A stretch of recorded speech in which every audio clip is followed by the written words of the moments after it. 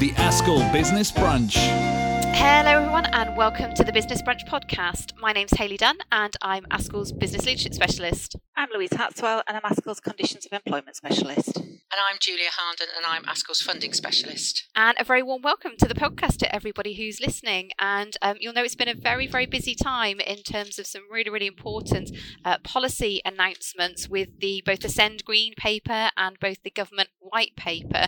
So Julia, should we come to you first? Because I know that you're absolutely steeped, particularly in the Send Green paper at the moment, to get your thoughts on that. Thanks, Hayley. Yes, I certainly am. So the Send Green paper, so because it's a green paper, that means that it's a consultation, or there is a consultation as part of the paper, just for anyone that's not clear about that. And the Send review was commissioned by government back in 2019, I think it was. And we have been on the edge of our seats waiting for this very, very important piece of work since then. It was understandably delayed by the pandemic. And this piece of work really builds on the Send reforms of 2014 that were included within the Children's and Families Act. And I don't think any of us would disagree that the reforms within the 2014 Act had the right aspirations, but despite huge effort across the sector, the reforms are not delivering as they should, and that certainly in part is what this Send review has been looking at. Now, obviously, I'm looking at it from a funding perspective, and I don't pretend to be an expert as a practitioner, so any of you that happen to listen to this that are, please forgive me. I am looking at it from how we can address this from a funding perspective and having worked and talked extensively with expert colleagues who are practitioners. So the Send Review Green Paper was published at the end of March, and the consultation runs until the 1st of July. And if you haven't had a chance to look at it yet, if you can, just have a scan of it at some point. So I'm just going to try and unpack it a little bit for colleagues that are listening to us on this podcast. So the review recognises three key challenges, and they are: one, that outcomes for children and young people with Send or in alternative provision are poor. The second challenge they're looking at is, or they're recognising, is that navigating the Send system and alternative provision is not a positive experience for children and young people and their families. And the third challenge that the review is intended to address is that the system is not delivering value for money for children and young people and their families. So we think they've got the challenges right. We think they're very real challenges, and we also think, on a positive note, that there's a very clear direction of travel towards inclusion, which we think is incredibly positive, and anyone that's familiar with our blueprint will also know that that's sort of our direction of travel there, and that if we make the system better for children with any sort of disadvantage, then the system will be better for everyone. So this really plays to that, so that's a positive. There are, however, a few concerns that we are talking about, and that's, we've got to bring out those concerns as part of our response to the consultation, and I would urge anyone else that has the opportunity to look at this to do the same. So things that we think are going to pose the biggest challenge in terms of making the system work better are that there are going to be huge expectations on change. Now, that's not surprising given the challenges that we've already set out, but there are huge expectations on change. And we worry, particularly from a financial resource perspective, that if these changes are not properly resourced, there's a risk of over-promising and under-delivering. And that's sort of the situation where we are now. So we'll be going round in a circle. So we really want to make sure that doesn't happen. We are pleased, although it is a concern as well, but the review does acknowledge that there's a systemic problem, and that the way the system is working is quite adversarial at times. Now, that's something that we picked up in a piece of work that we did, which we submitted to DFE as part of the sort of work running up to the SEND review and indeed the white paper, this adversarial nature where there are elements of the system that create perverse incentives that it seems like, if you're the family of a children or young person with SEND, if we can get an education, health and care plan, that's the golden ticket to getting the resource that we need. And that's what's tending to happen. But we know that then that is skewing where the available funding is going. And so one of the huge challenges is that early intervention is not being resourced efficiently. But this is where the challenge around value for money comes, because the system isn't necessarily working in a way that directs the money that is available in the best way that it possibly could. So huge change is required here. So perhaps the first question that we've got to think about is what happens now to avoid the sort of concertina effect of rising demand on limited resources, because that's what is happening in the system as it is now, and those young people need to continue with their programs of support. We know that some of the systems are ineffective, that's acknowledged. So we've got to manage somehow to use the resource that has been made available or is being made available over the period of the spending review, for example, to make sure that those that are already in programmes of support do not lose out, but that we have the relative and necessary funding available to us to make changes to improve the system for the children and young people that are coming up through the system or entering the system now or in the next few years. So it's an incredibly complex review, and that's why it's so important that as many people as possible, from as many aspects of the sector as possible, look at the consultation. The funding envelope that we've got is that contained within the Spending Review 2021.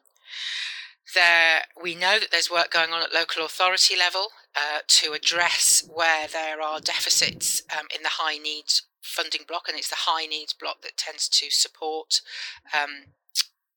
special educational needs, disability and alternative provision. So that the funding envelope is there. We also know that some of the proposals within the review are cross-cutting, and by that I mean that some of the funding will come from DFE and some of the funding will come from other government departments where funding has been allocated, and that can sometimes be a challenge as well to make sure that it gets in the right place at the right time.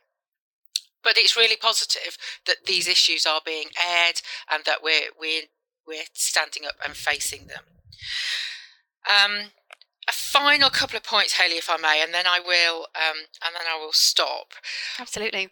We are concerned that, despite the fact, that overall this is a positive piece of work and we're very, very heavily engaged in it, particularly from a financial perspective, there seems to be a lack of focus on mainstream SEND report in the review, and that's something that we will be highlighting. And that's really important from a funding perspective, because anybody that is managing a school budget will know that there are many, many conversations go on around the notional SEN budget, for example, and the requirement on schools to fund the first £6,000 of support that a pupil or a young person requires as a result of a special educational need or a disability. So we've got to make sure that we keep having those conversations and that the outcome of this review is, at the very least, a better understanding and a more consistent approach to how notional SEN budgets are put together and what are the expectations on a mainstream setting in terms of the provision before any additional top-up funding is often referred to, before any additional funding is given to the school. So huge amounts to think about, but I have to say we're really pleased that we have got the opportunity now to discuss this and bring it out to the open, because there's certainly it's been my feeling that this is very complex, and that's why we haven't been talking about it. We know there's a lack of consistency across the country in the way that services are provided, both in provision and cost model, and at least now we've got an opportunity to talk about it and submit responses to government, which is what we shall be doing, and we're having lots of conversations with Askell Council and with round tables over the next few weeks. So I guess if there's anybody that would be interested in being involved or has a question on that, I'd be very happy to have a conversation with them about it, because we want as much input as we possibly can get. I think I'll stop there because I've said enough. No, I think that's a fantastic sort of abridged version, Julia, of the SEND Green Paper, of what is quite a very, very sort of meaty document. But I think, as you've said, I think it's fantastic to get into some of these issues, because we realise that they are cross-cutting across schools, colleges, against other service providers, local authorities, social services, CAMS, all other sort of parts of the system that we know are under huge pressure at the moment. But one of the things I was thinking about is that you were talking there, Julia, for people who perhaps aren't as steeped in policy development as we are, what's the sort of difference in terms of the one document being a green paper and the other being a white paper? Does that give more opportunity for perhaps business leaders to share their views, or are they set in stone? Certainly for the green paper, the SEND review is a green paper, and a green paper means that it is a consultative process. So the SEND review includes a set of questions, I think there's approximately 20 off the top of my head, which give you the opportunity, and are very thought-provoking actually, and any interested party is able to respond to the consultation and have a look and look at it from the perspective that it impacts on your setting, because this does impact on every school setting, and we need to make sure that the SEND system meets the needs of all our children and young people with a special educational need, regardless of where they go to school or where they live. And inconsistency across the country is one of the biggest challenges, as it often is with funding. Yeah, and it's also that it's going to be impacting on schools now, but also schools in the future as well. So I think the more that we can do to get this right, and particularly in light of the white paper and the sort of structural reform that we're going to see, it's even more important that we're getting this right for individual schools to be able to provide the best support that they can to children and young people with SEND needs. Absolutely right. I think the other one, Julia, that we haven't picked up on, and this is an area that I feel quite passionately about, it's a policy area that I know that you're very interested in too, is the links with the sustainability and climate change in education strategy. And I feel that that's a little bit of an opportunity missed at the moment to integrate some of these strategies together, because we know, obviously, you've just talked there about the challenges with SEND funding and the notional SEND funding that schools are dealing with, but also I think I'm surprised that we're not seeing sustainability, not just from a point of view of climate change, but from the point of view of sustaining the education sector for the future, that we're not seeing that as a strand within the sort of defining wording that's being used within the white paper for what a strong trust or a good trust looks like. I think through the work that we all do within the policy team, we're always looking for those sort of sustainable, more longer term opportunities in terms of policy, and I feel that's a real missed opportunity, not knitting those together. Would you agree? I would completely agree, because back to the SEND review, one of the challenges is not representing value for money. Well, value for money should be considered from all aspects, and if the structures and the provision that we are utilising and developing both now and for pupils in the future is not meeting sustainability goals, then that's not a good use of the money that we have got available to us. Yeah, I completely agree, and I think we do need to think about some longer term approaches, because I think we can all do things really, really quickly, but whether we can sustain them is a completely different beast, so to speak.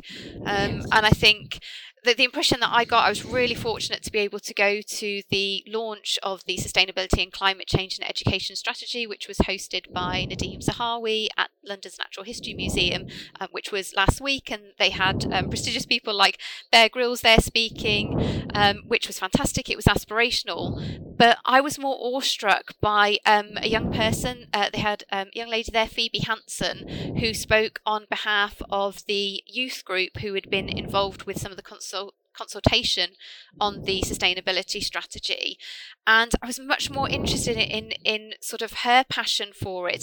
But even she was saying that she spent 20 years living on this planet with a teacher, and she spent 20 years watching her daughter and the kids she worked with every day carry the weight of planetary collapse on their shoulders, and she hasn't felt able to help with that, and feels that this work will change that, and that this strategy gives them hope. And I think hearing that from a young person was just incredible. But I think there was also the sense from Phoebe as well that this is very much a first step. I think within that strategy there's some really interesting proposals. We know now that there's going to be a new GCSE in natural history.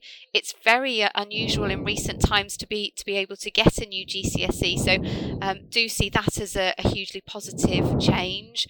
We've got the National Education Park and the Hub, the Climate Leaders Award.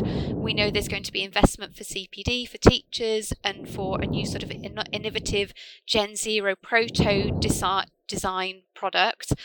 But I think we can't get away from, part of our role is to highlight some of the issues. And I think one of the big concerns that we share is the omission from the funding support proposals for the education estate. And if we look at, given the sufficiency of the capital funding envelope and the few allocations that are being made via the Carbon Reduction Initiative funding from the Department for Business, Energy and Industrial Strategy, we know that there's a huge significant capital funding investment is going to be required so that schools and colleges can make necessary repairs and improvements. And in some cases, that's going to mean completely replacing some individual blocks or some individual school and college buildings. So although we're really welcoming again of some of those proposals, they really need to be underpinned by the capital for schools and colleges and trusts to be able to deliver on that.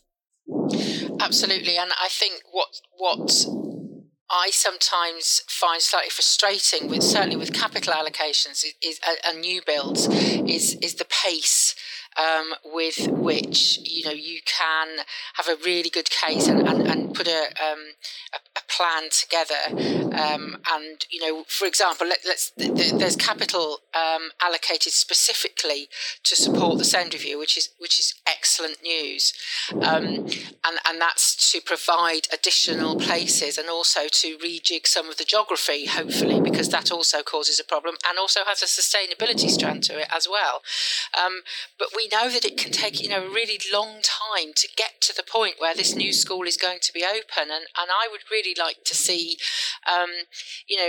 something done to speed up that process with the end in mind. Start with the end in view. We always say that in any strategic thinking, and I just wonder if we could get to that end point any quicker in terms of the changes in infrastructure or the development of infrastructure and all of that. They're baby steps in terms of sustainability and the green agenda, but they would be steps in the right direction.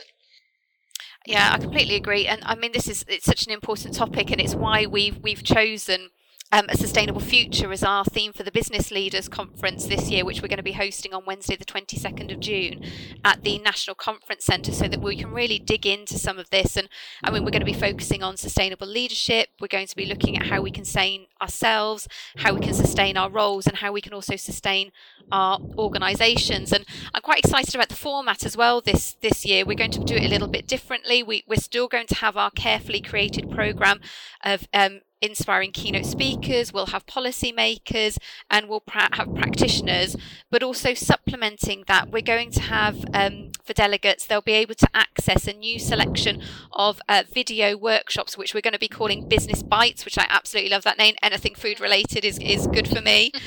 So I'm really, really excited about that. And for anybody listening who'd like to find out more about the conference, or who would like to come and join us, you can go to www.ascl.org.uk/BO conference, and there'll be lots of information there. So, because I think it's a really, really important conversation that we need to keep going with, not just for us, but we know it's something that children and young people care really passionately about, and we know that it's something that a lot of our business leaders particularly feel passionate about in sustaining themselves and sustaining their organisations.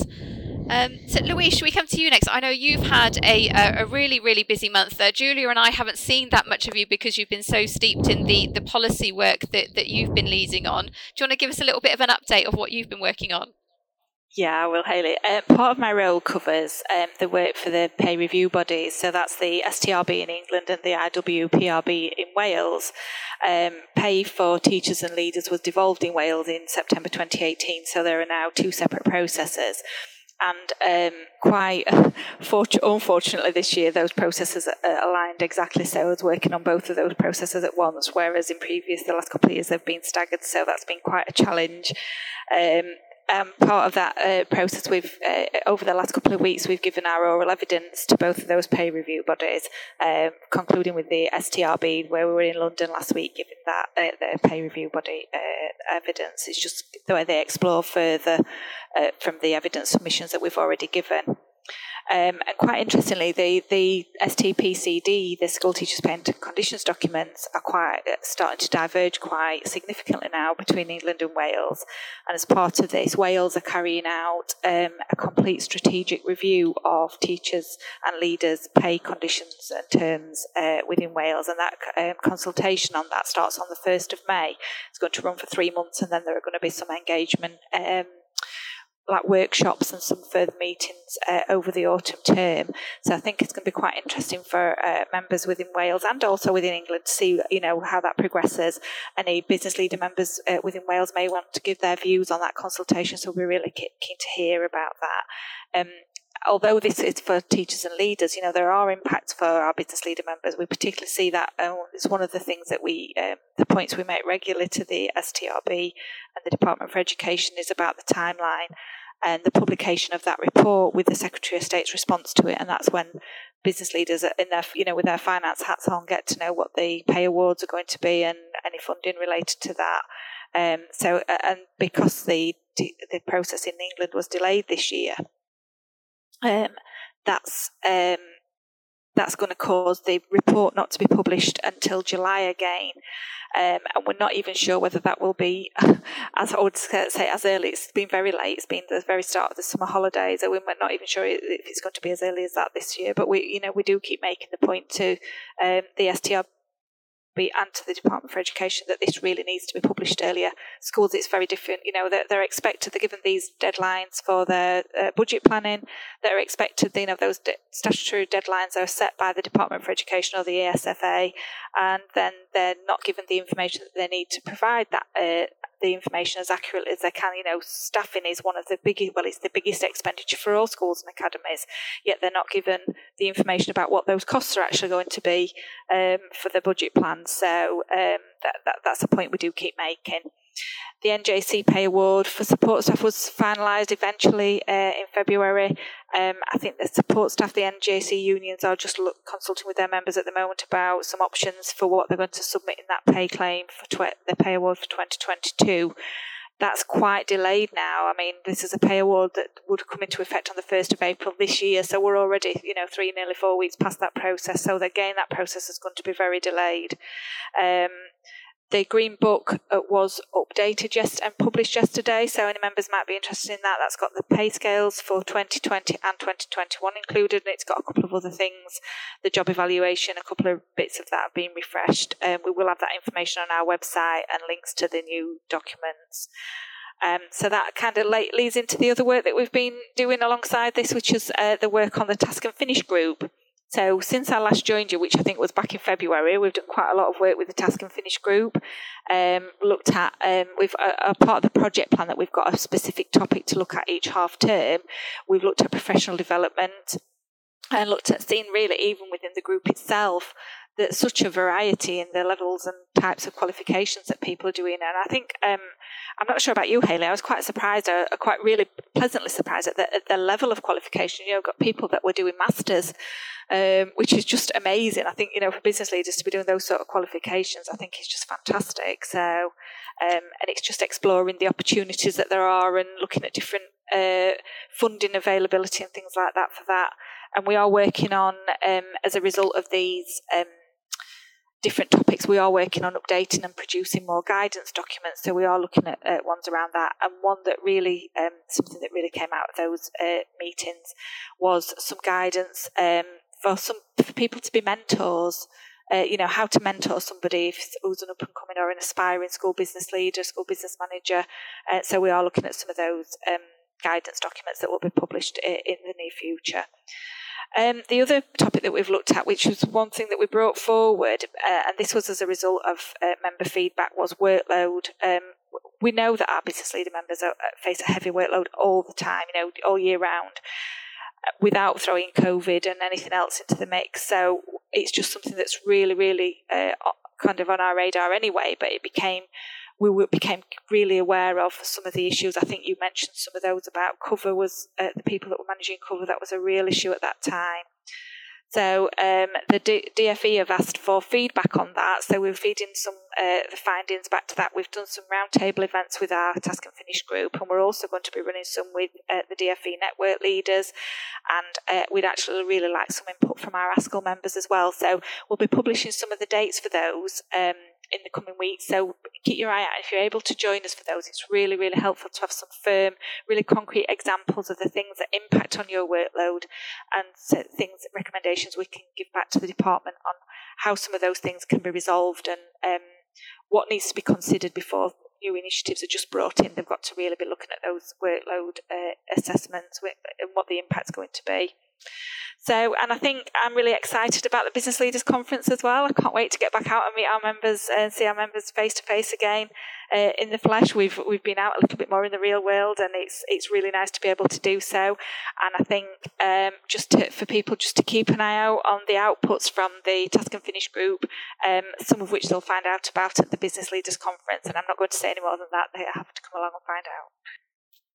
I love that, Louise. Yes, we have got some very, very exciting, some new exciting initiatives that we've got in traction at the moment that we're working on behind the scenes. And do you know what? I'm so grateful to the members that we've got in the Task and Finish group, which is a group of ASCL members from both business leadership roles, from head teacher roles, principal roles, executive leaders, who are giving up their time to work on this, because given everything else that they're dealing with COVID, with absences, with examinations, we're so grateful for their time and for them volunteering to help us with this.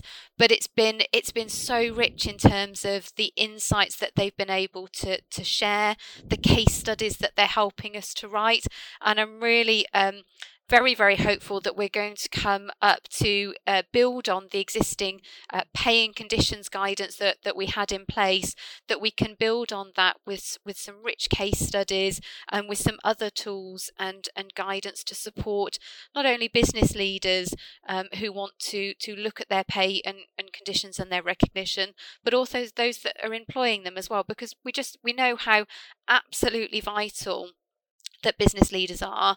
And I think it showed through some of the business leaders saying, actually, it would really help us if we could work together on producing a piece of guidance that we could share with those people who are mentoring us to be able to support us in our role. Because I think there's a real feeling that there are some great examples about how well either trust exec leaders or head teachers and business leaders and other SLT colleagues are working together and supporting each other, and we really want to share that, because I don't think that story is always told so well, Louise, and I think that's something that we can really help with sharing. Yeah, completely agree. I think one of the things that I've found really, really, as you said, it's really rich, and I find those meetings just so rewarding and so useful to guide our work and to give us that information that we need to drive the work forward. One of the things that I found really, really powerful is that we've got that such a mix of representation, but because we've got CEO, executive head and head teacher members, we've got some fantastic examples of good practice. We hear about the barriers that business leaders sometimes come up against through local authorities, through governing bodies, through head teachers in getting the pay and recognition that they deserve. But the good practice that was there within that group and the case studies that we'll be able to provide that actually, really show how valued that role is and the level that it sits at and how it's remunerated. I think that is just so powerful for those to be coming from those people already in those leadership positions, and not just, the guidance document is a really powerful document to help people, but I think to have those case studies that come from other executive leaders is a really, really powerful piece of work, and that's something that's really struck me in the meetings that we've had. I agree. I think it's going to give us something really tangible that will build on that fantastic guidance that we've already got to help improve the experience for business leaders and improve on those relationships by people being able to have really well informed, constructive discussions around their pay and conditions, and that's what we want to be able to help members to be able to do. So I hope that there's going to be lots more that we are going to be able to share within the coming weeks. We are going to be making some exciting announcement at the Business Leaders Conference, which is on the 22nd of June in Birmingham. We'd absolutely love for you to come and join us, and we hope you will. I really hope you enjoyed the podcast today, and we'll be back soon. Thanks for joining us. The Askell Business Brunch.